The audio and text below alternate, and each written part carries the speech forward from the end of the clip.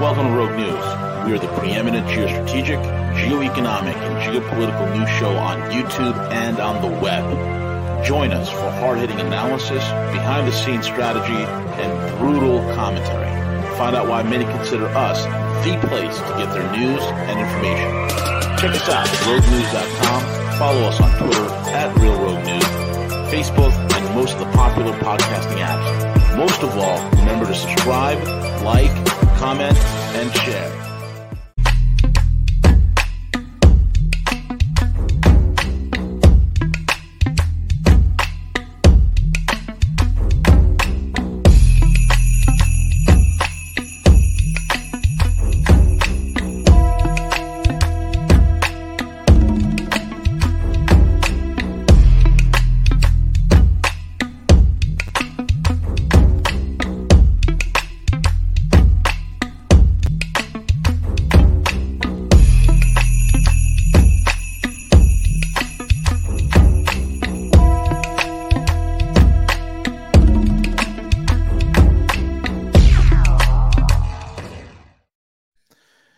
DJ El Cuco serving us up another hot intro. Siege, you are killing it, bro.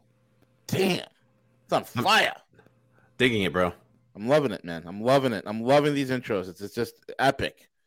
I love it. Folks, it's roguenews.com. We are back. Roguenews.com, roguenews.com, where you can find us there. You can find us everywhere. You can also check us out on Twitter at Real Rogue News on Twitter. Follow us there. And Rogue News on every single podcasting app known to humanity. Google Podcasts, Apple Podcasts. This broadcast will be reposted onto our website shortly after it's done, as well as Rumble and every other site out there. We're also live on Stitcher, and eventually we'll make our way to Spotify. Just be patient with us little by little. Folks, I'm going to put a little poll out there very soon. We're going to be doing something very unique, okay? Would you guys join an amazing political platform that is free to join, free to Discord, to participate in, doesn't cost you a dime, and it's a great way to support creators, and it's going to be decentralized, a decentralized autonomous organization. What is that? A DAO. And roguenews.com is being transformed into a DAO, a decentralized autonomous organization. If you are interested in that, just hit number 1 in the comment section. Just hit the number 1 if you're interested in that. Again, don't cost you a dime, and it's going to be a decentralized. The reason why we're doing that is we're making ourselves censorship proof. We're putting the entire Rogue News on the blockchain, and this way nobody controls it. At that point, roguenews.com will not be owned by anyone. We'll still, we'll control the YouTube channels and all the Twitch streams and all this other stuff. There's a whole bunch of technical stuff that we're still in control of, but the actual site itself where people could share, it almost becomes like a decentralized social network / political platform. It's pretty damn exciting, and it's going to be pretty awesome. So with that being said, we have the one and only Crypto Cowboy with us. The gunslinger himself is here. Crypto CJ, good morning, guys. How you guys doing? Doing good. How you doing? I'm doing great, man. I'm hanging in there on my second round of coffee. Just been dealing with this, I don't know what it is, allergy, cold, whatever the hell it is I'm going through. I've just been coughing all last night. Couldn't get up to go to the gym this morning. And I'm on my second cup of dark roast, man, trying to chug through the day. Do you have schlong COVID? I have schlong COVID. It's a close relative of monkeypox. I must have contracted it when I was in New York. Yeah. They got those bathhouses in the Lower East Side. Mm-hmm. Hey, you better watch out, creating a DAO. You heard what happened to that guy that was like the founder of MakerDAO, right? Yeah, but we're not selling any coins, man. We're not selling any of that. That guy was out there like selling securities. They killed him. They killed him. Yeah, so you didn't hear. Oh wait, he committed. He died in Puerto. Give me the story on that guy. I think he. Here, I'll just bring you the. I'll just put the link. I'll go ahead and. Why would they kill him? Like, what was so special? I mean, his fucking token is worth like 2/10 of a penny. Has stablecoin. Like, yeah, but who uses a stupid stablecoin? Nobody. I mean, I don't know who uses his stable coin, but stable coins are hugely used on exchanges. No, I know, but it's not. This is not even in the top 20 or top 100 of stable coins. I mean, am I wrong? I mean, just look at the utilization of that token of his stable coin. It looks pathetic, no idea. Actually. I think the guy got caught in something because, look, let's be honest here, Cowboy. A lot of these crypto nerds who are working on all these crypto projects are a bunch of weirdos, and they're into weird shit, and a lot of them are insecure, and they're into all sorts of deviant, shady shit in the down low. Is it possible that he whacked himself off? That doesn't sound right. That he whacked himself. Yeah, I'm sure it's possible. I mean, think about it. The CIA and the Mossad are after me. This is the guy, right? He's like, the CIA and the Mossad are after me, and they're using my ex-girlfriend to get to me, and they're gonna kill me for what? Why would they kill you? There's a million stable coins out there. Yeah, I think he's dead a day later. He probably killed himself and tried to create some sort of a mythos. But tell me about him. Let me hear what you're. That's it. You said the whole story. I mean, we could even not share the screen. He's just saying. Share the screen. Pedo elite. He's a pedo elite. Okay, what did this guy say? Oh, it's on Zero Hedge. Okay, what happened to this? I made it to Zero Hedge. I got it days before Zero Hedge, but it finally made it there. I heard about this. It says, he put CIA, Mossad, Pedo Elite are running some kind of sex trafficking, entrapment, blackmail ring out of Puerto Rico and Caribbean islands. They're going to frame me with a laptop. Wow. Who doesn't know that at this point? Yeah, he said they're going to, a lot of people don't know it. Who doesn't know it in our community? That's another story, but the vast majority of people don't know it, probably even in crypto.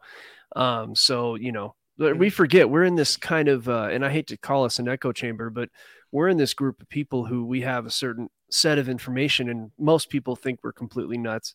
But at the same time, we are correct 5 years later. So for us, it seems common knowledge, but it could be that he's got a big voice and, they didn't like that and they put him down. I don't know. I have no idea. Maybe he, to martyr yourself, a suicide for mythos. I don't know. I mean, what was he like? What was he terminal with something in any way? I don't know. Was he the founder, or was did he own the most? They said I read somewhere. The network. I mean, let's see, prominent figure suicided, whatever. I mean, because obviously he wouldn't be the first, right? 29-year-old founder of MakerDAO. Okay, so literally, like, there's been several of these happen, right? Where somebody that owns the entire network, they were the founder, millions of dollars poured into it, they hold the keys, who knows where those funds are exactly, and then these people go missing, they go whatever. And I'll be honest, if I had $5 million or $10 million, I'd fake my own death to go live somewhere and say hasta la vista to people who didn't do their due diligence and put money into these things. I mean, let's face it, let's be realistic here, that once a dollar collapses, like, price discovery within these cryptos doesn't matter. It really falls back to what people are willing to negotiate for, right? There's not going to be any price discovery. It doesn't matter what the price is or whatever. It's going to be basically what people are willing to barter and trade for it as we navigate through the dollar reset. All of these coins and tokens and everything are all pegged to the dollar, which what holds what value in the future, we don't know. So therefore, it falls back to a systematic of barter trade, and if you need to go buy eggs or meat or whatever, and you have your crypto wallet and you go and say, well, what can I give you my yada, yada, yada coin, whatever, it falls back to that. I mean, I'm not being pessimistic. I think that's just reality. Well, we're going to go into the process leading to that. Actually, I have the title of our show is, exposing the Fed's lies. We're going to go into that. What you just talked about, CJ. So that's like a good primer.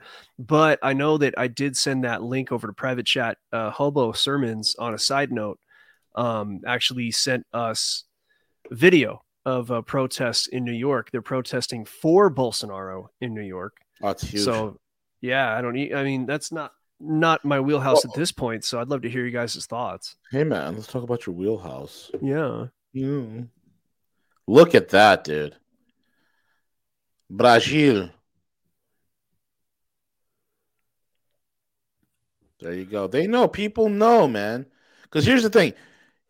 A month before the Brazilian election, our head of CIA went over to the Brazilian government and told them that Bolsonaro should not contest the results of the election.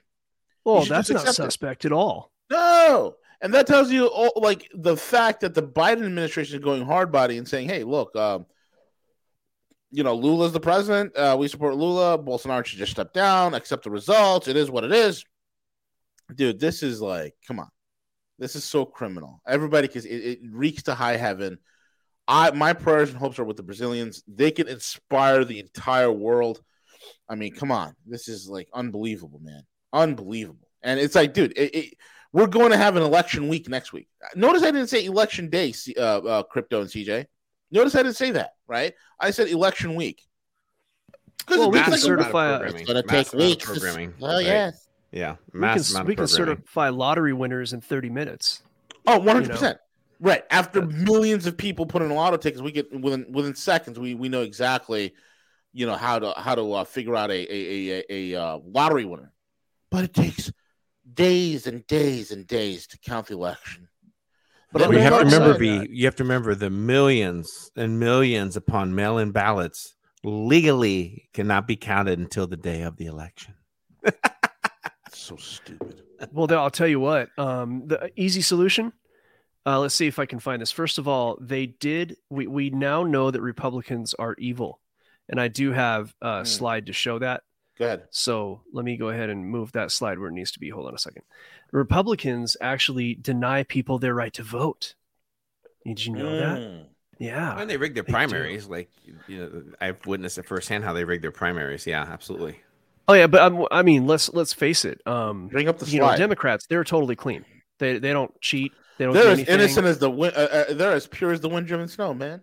Yeah, no, they are. But as I just shared in this slide, and hopefully it's big enough to see. I mean, see if we can zoom or not.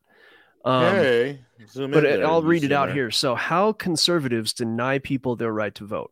Ooh. 1, they require citizenship. 2, how dare they? How dare they? 2, they require identification. Oh my God. 3, they can only vote one time. Racist. And then this last one is one of the biggest ones. Like, it makes no sense to me. You have to be alive. Oh my God, that is egregious. Egregious, right? It's, I mean, how dare they do this, man? This is anti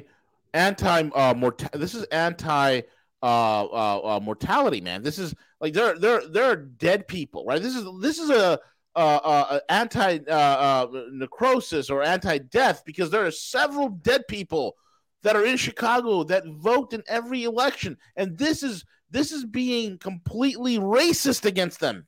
Yeah, well, no, what it is the Democrats love dead people. In fact, maybe that's why they all got the hokey pokey.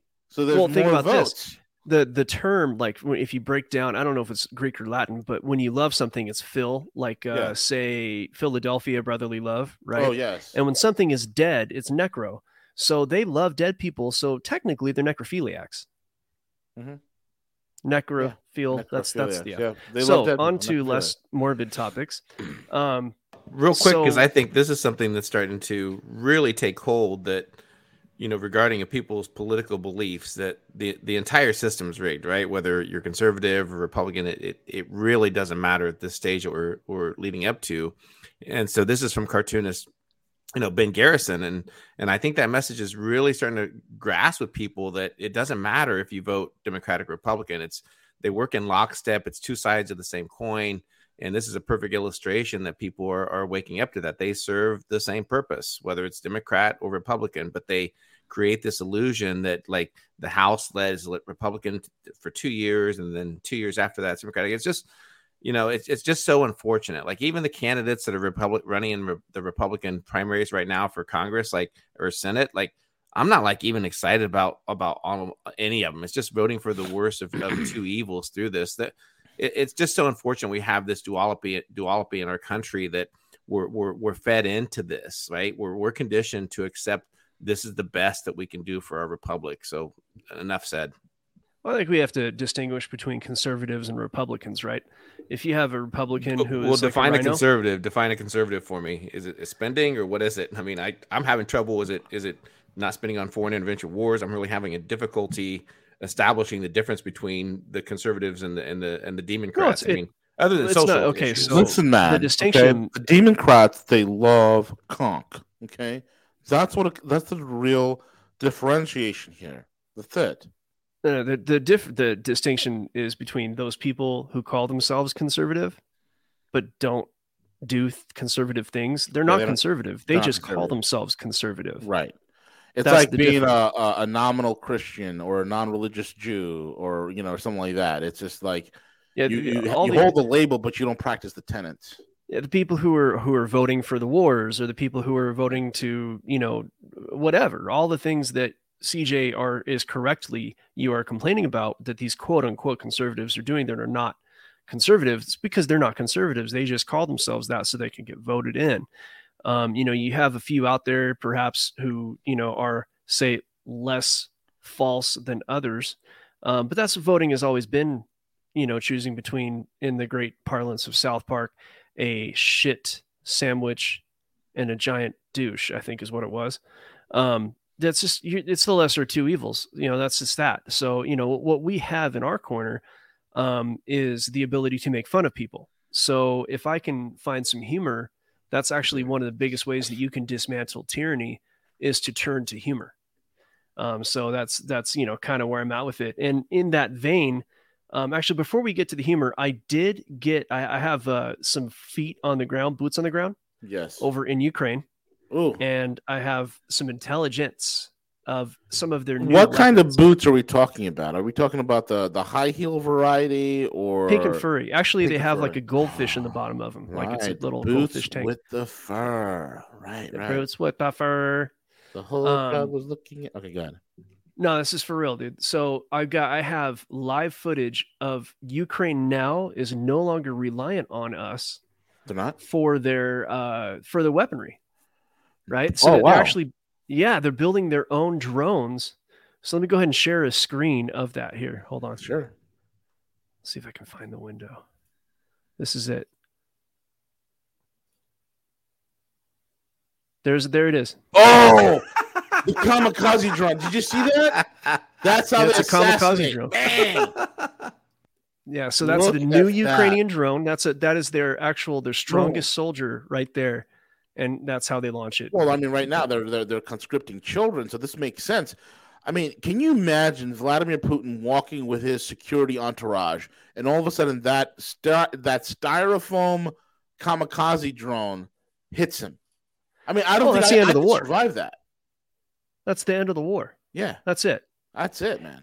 And I also now I don't know if you know this, V, but I actually found out that somebody was investigating you, and they had video of you from inside your place, and you were actually somebody actually threatened you. Don't show this. No. They threatened you. You have to understand that you need to see this video because no one's ever seen it. So here it comes. Oh shit! What happened?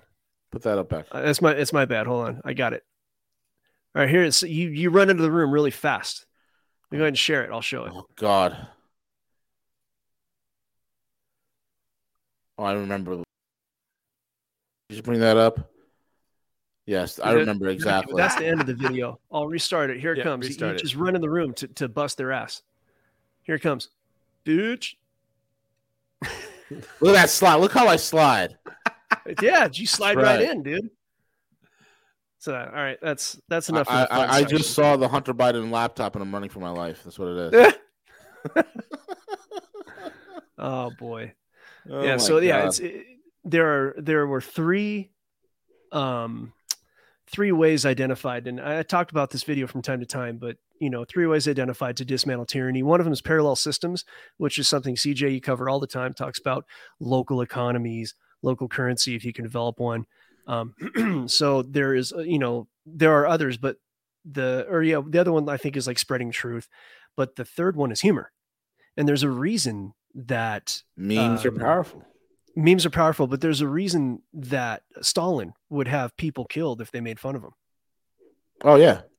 Because they don't like people making fun of them. No, they don't. No, they don't.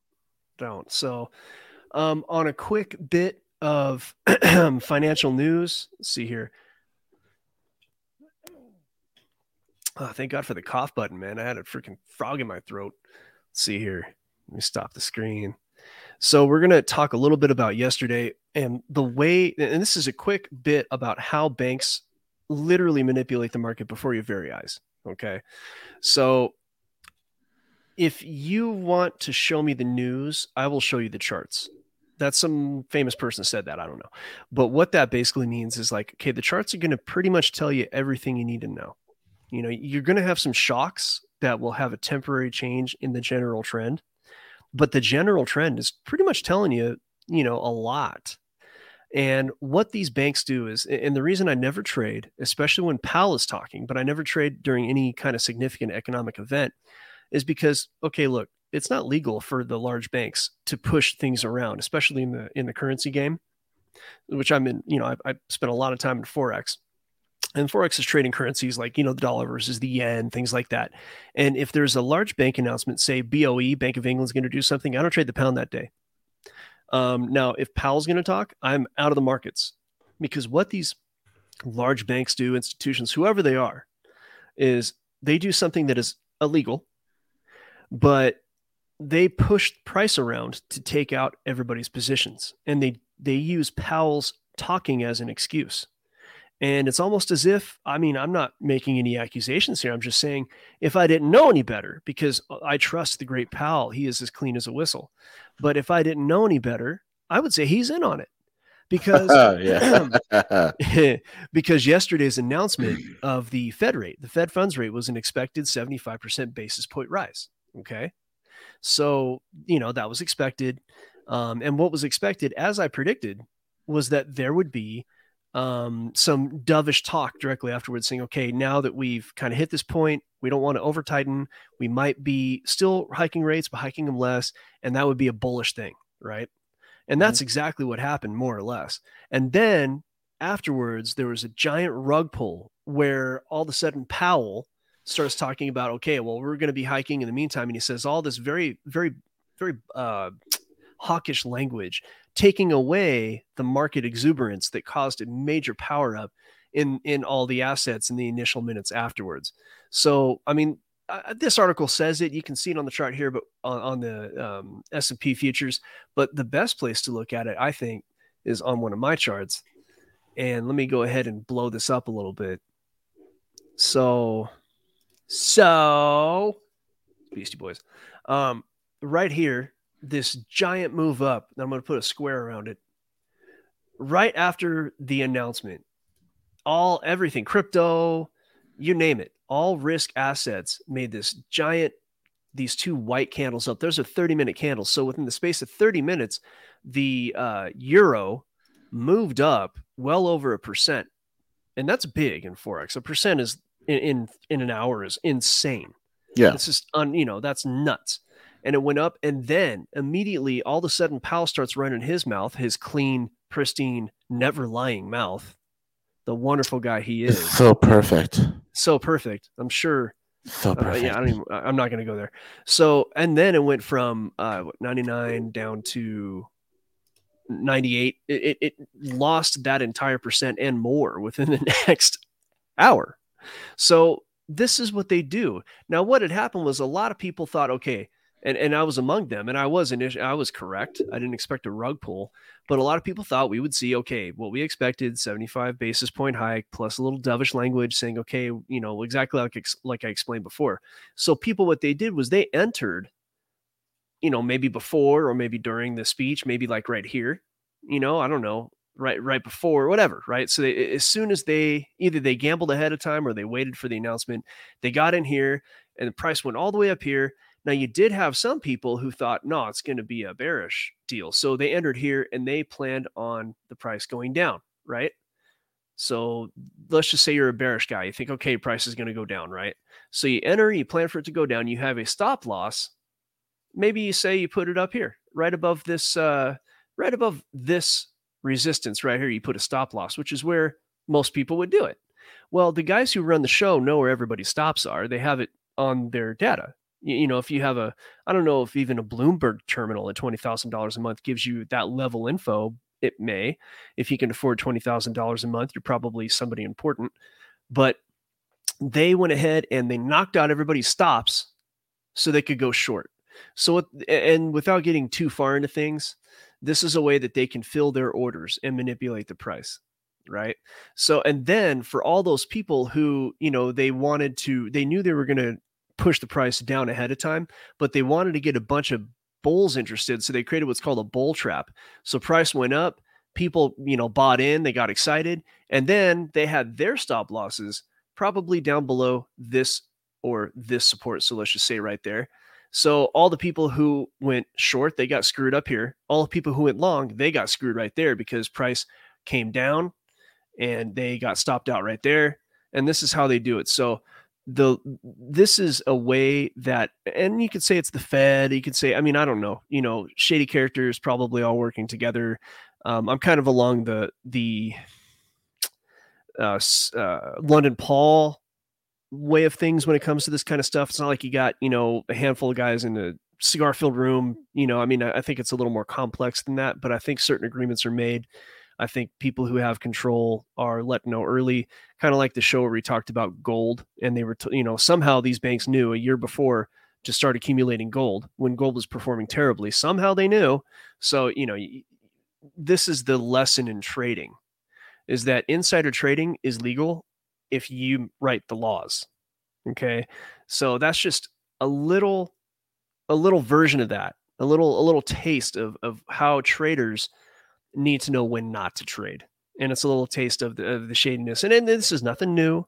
It's been going on forever, and it's been going on in different iterations forever. So I'm going to move on, and I figured I'd give you guys a chance to, comment on this before I did, because we're going to start going into a little bit more of the cowboy style nuts and bolts. And I'll try to make it entertaining. But before we do that, do you guys want to say anything? I know CJ's not here. He's not here? I think he had some CJ stuff to do. Oh, he might be back by now. He probably went to go defecate. Anyway. He had to use the medical term. He's got to evacuate. He has to go evacuate. I think he's back. All right, cool. Now go ahead, man. Get into it for us, and then we can also touch base on inflation in a little bit. I got some shocking poll. A poll that was done by Newsweek is absolutely shocking. But go ahead. All right. So, and this is actually our conversation today is directly about inflation. Okay. So, hold on. CJ's back. CJ, are you done evacuating? I am back. From. Did you want to go evacuate? I did. Okay, good. You feel lighter? Okay. That's good. Like Floridians before a hurricane. So this, I like Catherine Austin Fitts. I think she does great work. I could speak volumes on it. Catherine Austin Fitts is an attorney working for the government. I believe, I don't even remember which branch, has something to do with finance. And she kind of, discovered that 10 trillion went missing, and she was tracing Department of Education. I think she was Department of Education, I believe. See, what was Health and Human Services? Health and Human Services. Yes, there you go. HHS. Yeah, she's well aware of what's going on with pensions, and I don't want to. This isn't really about her, but I'm giving her credit. And in the end, it's actually John Titus does a great video. He used to call this kind of series Mafiocracy, Mafiocracy Now. But it's actually the best evidence channel on YouTube, and I'd say go look it up. That's a great term. Mafiocracy, isn't that great? Yeah, that's exactly what our government is. Oh, well, that's what all governments are and always have been. The difference is that they're the mafia who gets to write the law. And that's as old as time itself. So we're not seeing, the only thing new about what we're seeing is the technology. And according to Velez, and I'm one to agree with him, that technology maybe 50,000 years ago used to exist. We don't know. But the only thing new in recent history is the tech. So what is, anyway, so John Titus on the Best Evidence channel, link should be, if not now, soon in the description for this video. So I'm going to kind of shorten his video, throw in a couple of my own things, kind of like we did with George Gammon. We have been saying here that QE causes inflation.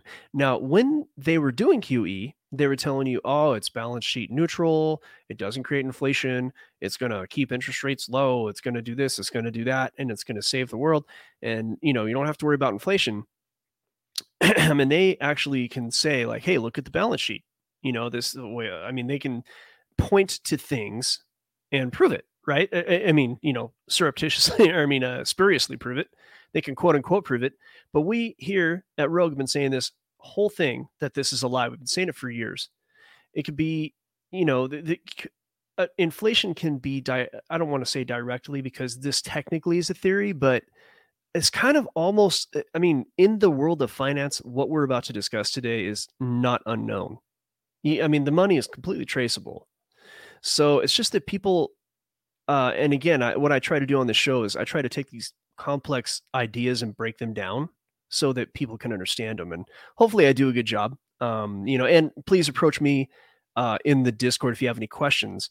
And I'm going to take this unnecessarily complex idea of how QE works. I'm going to break it down so we can see how that money does end up causing inflation. Okay.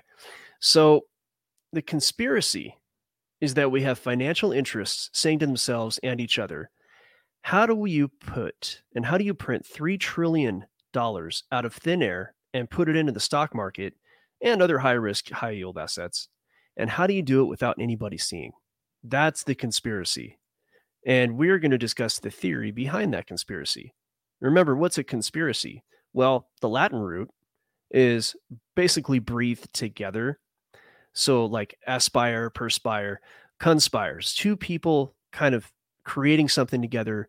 And that's the pure Latin root. But what in the definition, it's like two or more people doing something where other people don't know about it. A surprise birthday party is a conspiracy, right? The person whose birthday it is doesn't know. So they've made conspiracy theory a dirty word, but we're about to discuss a theory around a conspiracy, and it's very traceable. Okay. So how do you do it? You don't print 3 trillion and put it in the stock market because that would be too obvious. You print 6 trillion.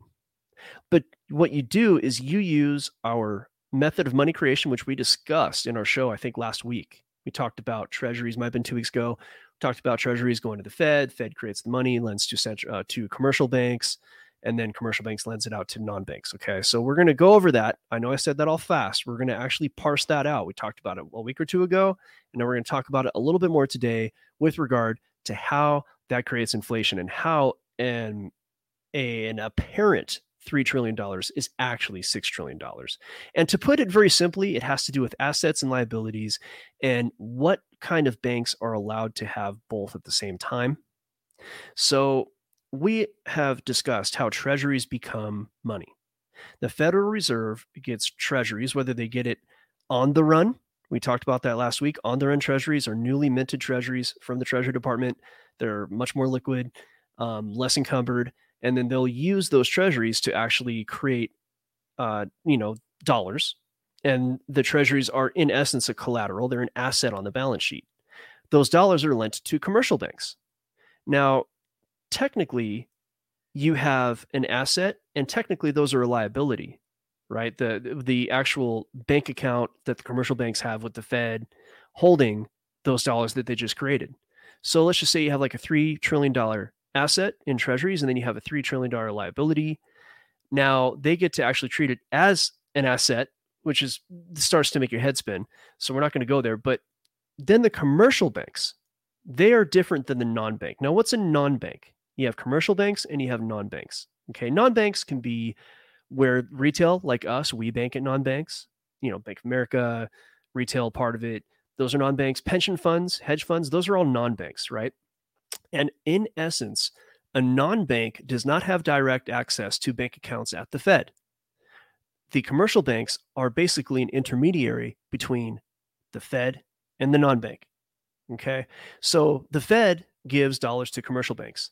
The commercial banks will go ahead and use those dollars to create reserves, and then they will lend those dollars in turn to the non-banks. So in essence, the Fed doesn't give money directly to non-banks. The Fed doesn't give money directly to Bank of America. The Fed doesn't give money directly to pension funds. It's not how it works. It has to go through commercial banks. Okay. So this is the way that they can say, oh, well, yeah, the 3 trillion that were created, it stays with the Fed. It's going to stay on the balance sheet. Well, okay. These are IOUs that end up going to the commercial banks. And then the commercial banks, who are not required to hold I don't even know what the reserve requirement is anymore. They can have 3 trillion in reserves, and then they can just make up 2.9 trillion. Maybe I'm just making that number up, but it's probably close to true. They can just make up 2.9 trillion in IOUs and give to the non-banks, Bank of America, or let's just use pension funds. So for non-banks, we're just going to use pension funds as an example because it is I think cogent is the right word. It's a very germane example to what's going on right now. So, pension funds are non-banks, right? So you have this money that's printed out of thin air. Technically, those commercial banks can actually print that same amount of money several times. So does that 3 trillion become 30 trillion? I don't know, but let's just say they only do it once, right?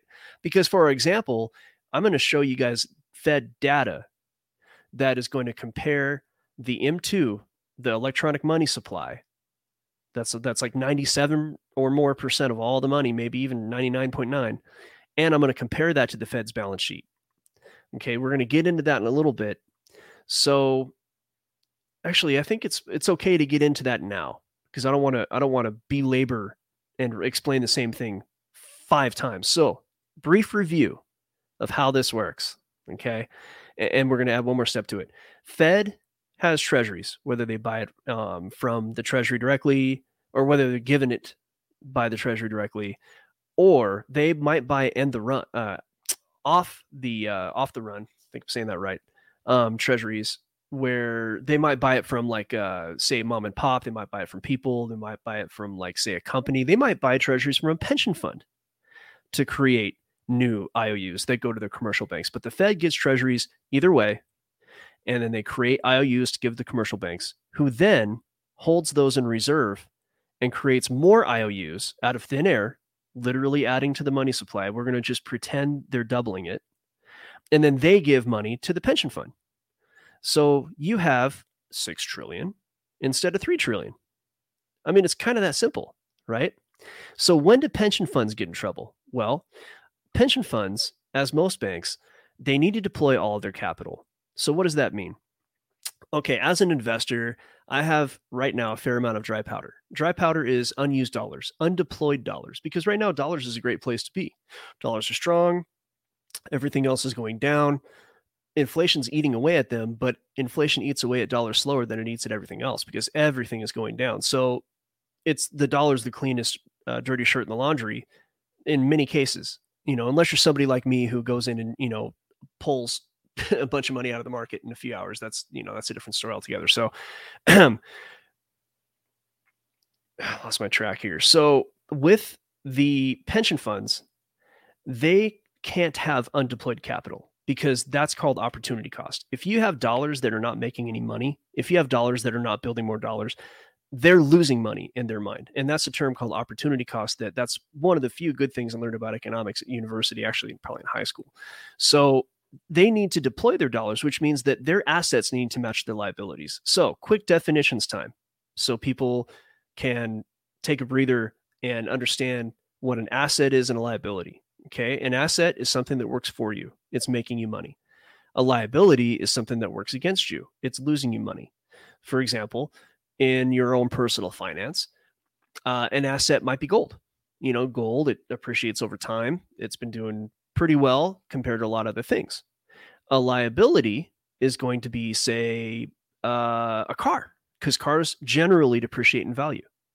So in the banking sense, a pension fund is going to have assets that look like treasuries, cash, maybe some money invested in some safe funds, things like that. Those are their assets. These are things that can count on their balance sheet towards a positive number, right?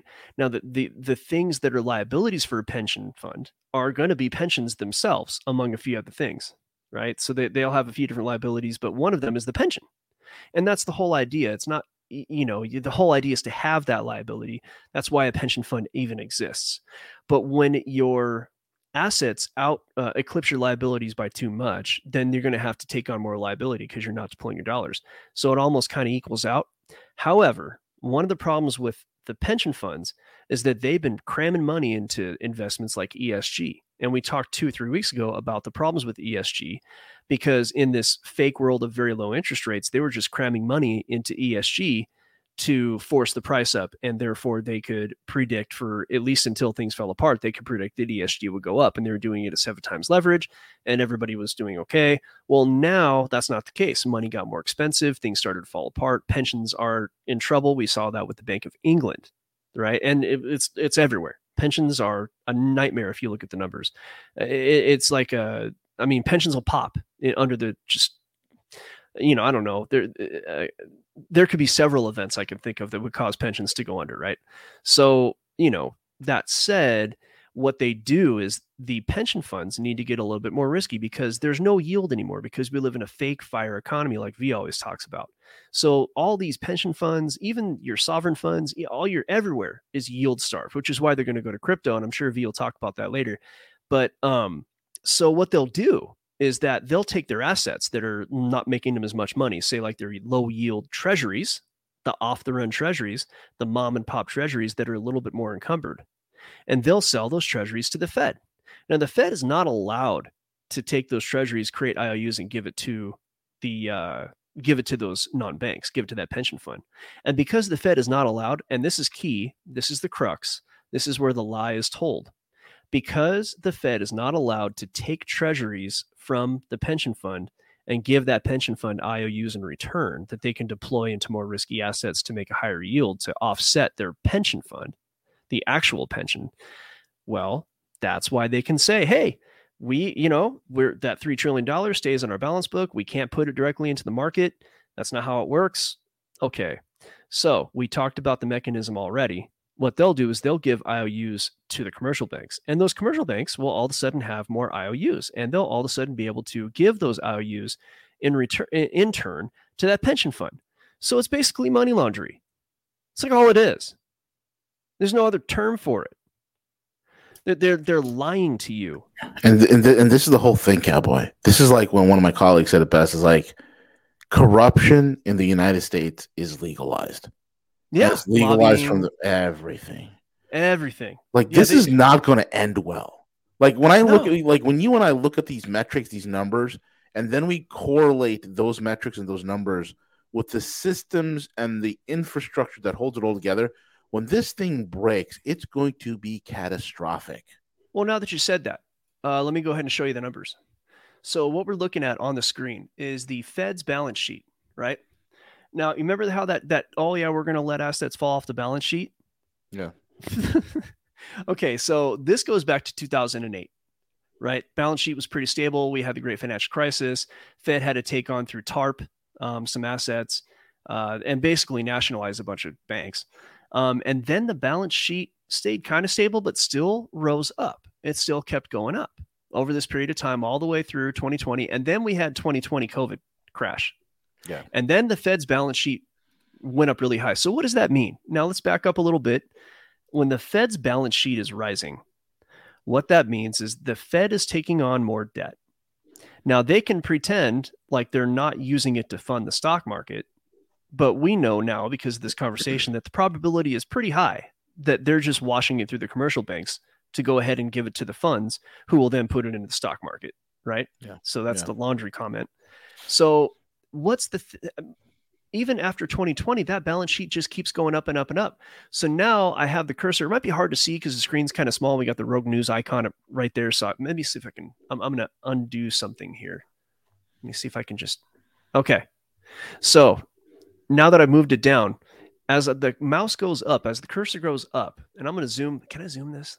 Hold on a second. I don't want to zoom in. I want you guys to see the whole perspective. So it's going to be kind of hard to see, but just squint your eyes and look. We're going to do quantitative tightening. We're going to let assets fall off the balance sheet. Oh, really? Yeah. So this little tiny dip right here that my mouse is doing, that's their quantitative tightening. That's nothing. That is nothing. This is the Fed's effing balance sheet. This is their assets. You have this for years, for decades. We have this kind of slow move up. You can even draw a line through it and say it's kind of like a pretty linear, more or less move, starting at least from 2008. But then you have this explosion, and then now they're doing all this lip service about we're going to let things fall off the balance sheet, and it's just little beep. So from 2020, COVID crash, I think this is in trillions. The balance, it's actually in billions, but it's, 4,000 billion. So yeah, $4.5 trillion Fed's balance sheet back in 2020. From 2020 to 2022 in April, it doubled to $9 billion. Now, what they've done is they're saying, oh, we're going to take assets off the balance sheet. We're going to do this. All this lip service. It's like maybe at, I don't know, 8.7 trillion in the several months, in the 6 months since they go in like a year, they double the balance sheet from 4.5 to 9 trillion. And then in 6 months, maybe in 2 years. And then in 6 months, they say they're going to do all this tightening and they decrease it by like nothing. So now here's the last one we'll look at, and it's the money supply. I tried to do these together. This actual program that they have here online is pretty cool. You can combine the charts together, but for some reason, it didn't allow me to do that just because I don't know what I'm doing, which is something a person should never admit, but it's a technical issue. So this is the money supply, and I don't know why it's making it half the screen because it wasn't doing it last night, which is rather annoying, but I'm just going to move forward. Okay. So the money supply, the M2, this is electronic money all the way through to the present date. See if I can fix this stupid deal. See if there's a pop-up in the background somewhere. There may be a pop-up that. Yeah, maybe. This is so annoying because your browser's blocking it, I think, but it's still. Is it? I don't. Maybe not. Maybe not. It would usually give me a. Yeah. Well, okay. So the screen's half the size, right? So they're telling you that printing $3 trillion is not going to cause. It's going to stay on the Fed's balance sheet. It's not going to make its way into the economy. Right. So is that true though? Because what we're looking at is M2. M2 is the monetary supply. It's electronic money in the banks. It's probably 99% of the money out there. Right. And we can see kind of a linear move from 2000, even 2008, it stayed linear. Yeah. So they printed $1 trillion, maybe more. It increased a little bit, the trend, right? But it still stayed kind of linear, not full on hockey stick. So if you were to follow this trend to 2020, and 2020 is this point where you can see it really spike up really hard, right? Now, if you believe the Fed, then you can kind of extrapolate, and it's not going to change the trend. And it should be at about 18,000, what is this, billions? So trillion, right? So the money out there should be around $18 trillion if you extrapolate on a logical basis. But instead, it's actually about 3 trillion higher than it should be. Now, what did we talk about was the number that they printed? It was $3 trillion, but it's not supposed to make its way into the market. And at the same time, we have an unexpected $3 trillion that magically made its way into the market. How did that happen? How did that happen? My God. Do you believe in magic? Oh. Do you believe in magic? Dude, like a good. I don't know. I was going to say something really bad. They're such bad liars. Well, I don't know. I look, you don't have to be a good liar when you convince your population to like care about the 3,000 genders that exist. Well, that's important. They need representation, man. This all distraction, and this left-right thing that CJ very appropriately talks about. That's a distraction too. The elections. You don't believe that COVID was a distraction. Oh, absolutely. I believe there are. I don't believe there's 3,000. I believe there are 3,020. Bitch. Ooh. Yeah, I created 20 myself this morning. Yeah, but because it's Twitter. The Twitter. You heard about the pronouns for the Twitter people, CJ. Yeah, CJ, the Twitter employees that are being fired on Friday are quickly learning that their pronouns are was and were. That's great. It's a meme. I'm getting my phone connected so I can bring up some of these images right now. Good. Yeah, it's I actually okay. So we, please review what I said because we don't have a lot of time left in the show, and I want you guys to weigh in on this. V, you were talking about inflation. The review the show if you want to see how the lie is told, because I went through a lot of info really fast, but in the end, what it is when they clone the money. Yep. through the commercial bank. So you have $3 trillion that technically stays on the balance sheet at the Fed, but then the commercial bank through fractional reserve banking is allowed to clone that. And then it makes its way into the market through the non-banks. So they can say that it's still on the balance sheet, but it's really there. And we just showed you the math right in front of you where the monetary supply, if you extrapolate the trend, has about $3 more trillion than it should. We've done that on this show. So I'm going to yield the floor to you guys, and I'd love to hear your opinions. Excellent Share the program. screen. No, definitely. I'm going to share with you everything. It's funny. Like, I never shared this with you, and you talk about something, and then it touches. I was like, let me get a little tidbit for the show today, and look what I had ready to go. I'll pull it up, and this is terrifying, right? Majority of Americans back new stimulus checks to combat inflation, and basically what this poll was showing is the majority of Americans don't even know where inflation's coming from. Like, we're so financially illiterate. And that's the reason why, Cowboy, that the majority of Americans don't even understand what's happening economically because we're so economically illiterate, right? Majority of Americans support the idea of new stimulus checks to combat inflation. According to a poll conducted exclusively for Newsweek, survey found, listen to this, 63% of respondents said that they agree, with 42% saying they strongly agree when asked if the federal government should issue new stimulus checks to tackle inflation. Unbelievable, man. Unbelievable. But is it misguided though? I don't know. I don't know. Let's break this down a little bit. The poll was conducted by Redfield and Wilton Strategies between 23rd of October and 24th. Surveyed 1,500 eligible U.S. voters in the U.S. I don't know where they surveyed them, but the inflation and the economic concerns is a key issue for Americans, but they don't know where it's coming from. Well, they want to use more fire to put out the fire. More fire to put out the fire, but in terms of directly impacting the U.S. consumer as well as the retail or purchasing, I think it's a challenging thing to discuss. I would never advocate for socialism. However, I do get frustrated when I see our government issuing 30, 40. What are we up to in Ukraine relief now? We're probably up to at least coming close to $1 trillion in relief for that. And we know that those funds don't exist. It's just magically created.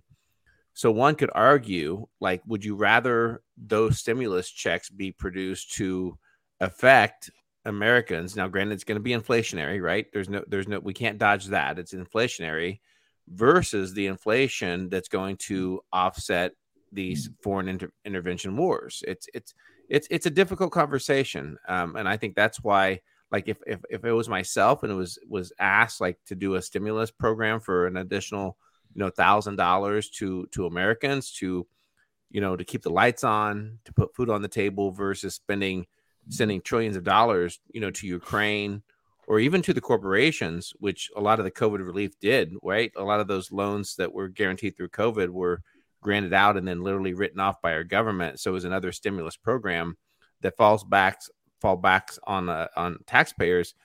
It's a fine balance, and I would rather see the money that's being doled out by our government literally printed overnight, helping your average American who's struggling right now to make ends meet, versus the endless printing and sending money to Ukraine. It's beyond the level of stupidity. Like, we all know, like our listeners know here on the podcast know that it's basically like just burning money, right? Sending money to Ukraine, right? So just burning money. It's not going to achieve anything other than the corruption that's occurring with those funds that are going over there.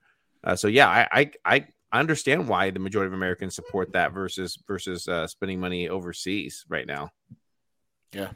Well, so the bigger picture, as I see it, when it comes to, do we go ahead and keep the money here or give it overseas? The financial interests have, in a sense, two different choices. The ones in America, they can develop technology and industry here in the country. And as that happens, and as our currency gets stronger, they're going to have to compete internationally because other countries can produce things cheaper. So they want to go ahead and put their hand in the cookie jar and produce things in other countries for a lot cheaper. And they can make more money. Now, what happens then is all of a sudden, you need like a navy to protect the shipping lanes. You need a military to, as General Smedley Butler said, you need the military to purify, certain areas for industry to go in. And now all of a sudden you're involved in foreign wars just for the profit of some corporations, and you're sending young people to die so old people and a very few old people can profit. So this becomes a model that may have started, I'm not going to say innocently, but it may have started just as a matter of course and has turned into something completely different, where foreign wars are done to destabilize other countries for financial interest. And it, ends up costing a lot of money and doesn't make any sense. And a lot of people die. Right. So what's the choice? Well, we start to develop our infrastructure and our industry here, and we take on protectionist policies, right? And then all of a sudden, other countries do the same thing. We're not able to sell our goods outside of the country. We have to rely on ourselves, and the people who run things can't make as much money that way. So the reason that we're sending monies out, either spending it on wars or spending it on proxy wars or spending it on protecting shipping lanes with the Navy or all those different things, is so these corporations can capitalize on greed at the expense of American industry. Well, so, I'm more for free trade. But that's like a nice, happy thing to talk about. But in the reality, if you don't have a Navy to protect your ships, then the trade's not going to be so free, So it's kind of a nasty equation to have to do. Yeah. So in a sense, I would say be protectionist and have free trade within your own borders.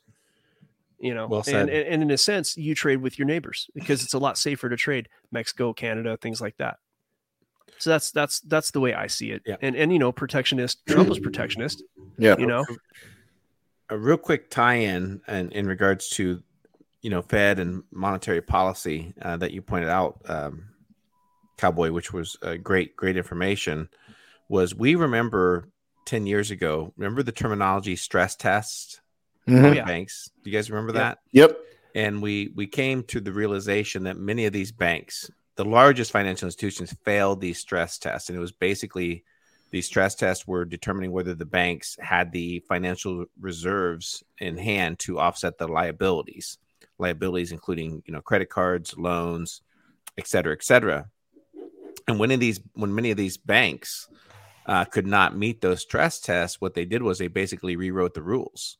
And this pretty much went like undiscussed. But back in 2020, you're referring to the Crapo bill.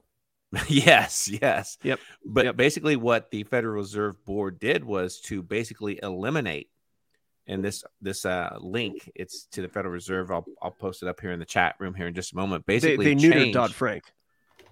Basically changed the actual reserve requirements of those banks to 0%. Meaning there was no deposit requirements within the liabilities that these banks had exposure to. Because they had to, they had no other choice, because they realized that it's a magical formula. I can speak to it because I worked managed one of the largest commercial banks here in Indianapolis, Indiana. It was, transaction wise, we were off the charts. We did anywhere between like 8,000 to 10,000 transactions per week. The largest commercialized bank, we were right in the epicenter of Indianapolis. So we had a significant amount of commercialized funds coming in. So, for example, like we did the Colts, where the Indianapolis Colts complex, the vending company that, managed theirs, they would bring in, 35, 40K cash, for a deposit on a weekly basis, right? Depending if the Colts played at home or not. So it was very significant. So where I'm going with this is that the deposit requirements that we had thresholds that we had to meet. So on our dashboard, so let's say, for example, the deposits that we brought in cash for that week were 800K, so 800,000. We would have a dashboard that told us literally like how much cash we could manage within our bank. And the threshold was no greater than a 10% variance that they dictated, not me. not me there at the bank saying, hey, we got to meet our depositors' requirements. If somebody comes in and says, I want all my money out of my account, could we meet those demands? And those thresholds are so far off gone. So like in this commercialized bank that I had, I think we had a cash limit in our vault of maybe 450,000. And we had a 10% variance. And if we didn't ship out cash, meaning that if we got to like more than that 450K in our bank, if we didn't ship money out to wherever it magically goes, when Brinks would come in and take that cash out, we got penalized. And what that penalization was, it would affect my bonus. It affected. So the idea of thinking that like your balances that are reflected in when you log into your account are actually there in your bank is absolutely ludicrous. The funds are not there. And most people think that they do. Most people think like, oh, these banks have like trillions of dollars back in their vaults and everything. They don't. Yeah. They don't because they find ways. And that's just, an easy example. Now, another thing that's very interesting that I found, and this is something that I did not take into consideration. One thing that COVID-19 did, it actually like lowered in half the people that were unbanked in our country. Meaning, we talked for a long time, like get your money out of your bank. It's not safe. Do you even need a banking account to operate? One of the things that COVID-19 did was because of the stimulus checks, people realized that like I can get my money a lot quicker if I actually have a bank account that I can operate in. So one of the things that COVID did was to actually lower. So I'm just going to just real quick and brief. So whenever they issued the payments for the COVID-19 pandemic contributed to a drop in the number of unbanked households in the U.S. in 2021, the FDIC is reporting that an estimated 4.5% of Americans, represented between 5 to 9 million households, lacked a bank or credit union account in 2021. That represented the lowest national unbanked rate since the regulatory began tracking the data in 2009. The FDIC said in its 2021 national survey of unbanked and underbanked households. And then basically what happened was once COVID happened, that number dropped down. So roughly 1.2 million households are banked compared with 2019 data. That significantly lowered. So it goes back to why the government is doing what it does. So basically, whenever you get dependent upon Social Security benefits, unemployment benefits, disability payments, Social Security, you literally get locked into the system. And it really dictates and helps. It helps them by all means, because even though they don't have any deposit thresholds, it just helps them in the long run. So I thought it was very interesting to point that out in regards to COVID, because I think that kind of like went underreported as far as what it did to actually the people that had to have bank accounts because of the stimulus.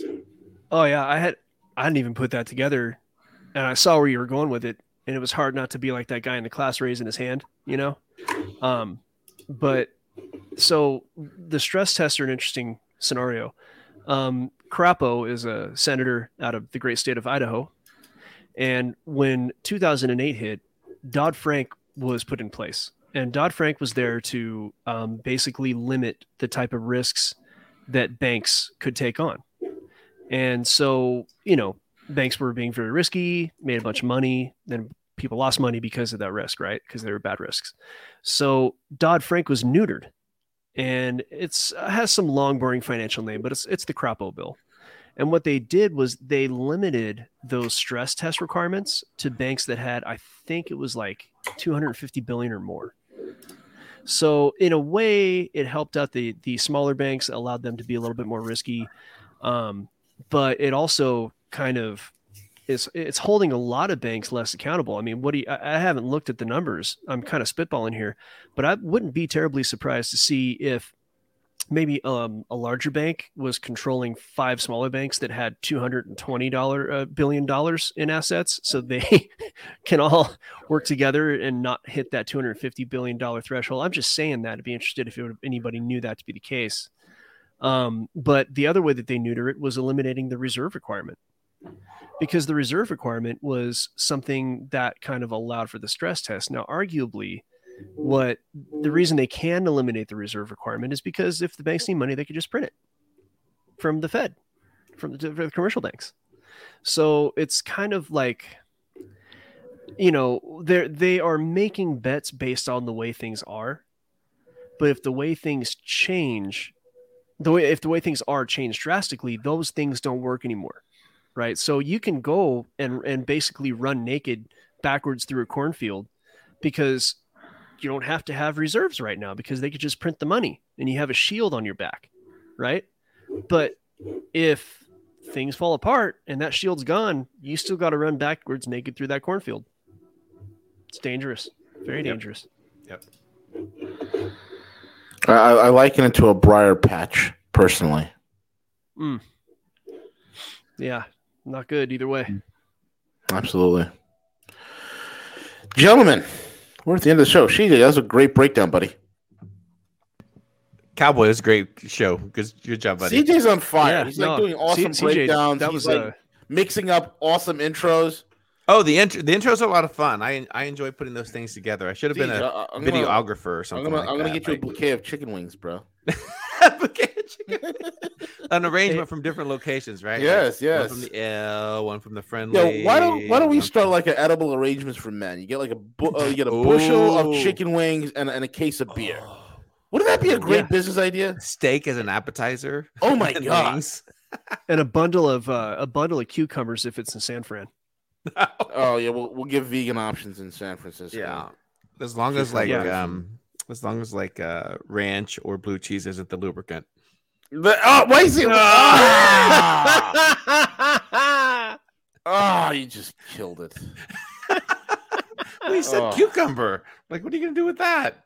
Oh my it's a God. condiment. Oh, okay. Oh, condiment. Oh my God, guys! Great show, a lot of fun today, folks. Tomorrow, who are we having to? Is Velas back tomorrow, Siege? Velas is back tomorrow. Yes, Velas will be here at 11 a.m. is back, and then we have the American in Russia. Tim Kirby. Yeah, Tim is. I think 2 or 3 p.m. We got to confirm which time. Yeah, I think he did. Let me check. Okay. Yeah, because they're 6 hours ahead, right? 3 p.m. He's confirmed for 3 p.m. tomorrow. Okay, cool. Tim Kirby, the American in Russia, tomorrow, along with Velas. And today you've had the Crypto Cowboy. With that being said, folks, if you need to find where crypto is, always just email Siege. Type in cj@roguenews.com and then put in Discord so he knows what the topic is about. And CJ will give you the link to join the Discord. Cowboy's always lurking in there. So, it's a great place to grab him, ask him some questions. He's one of the best technical traders I know. So that being said, CJ, take it away.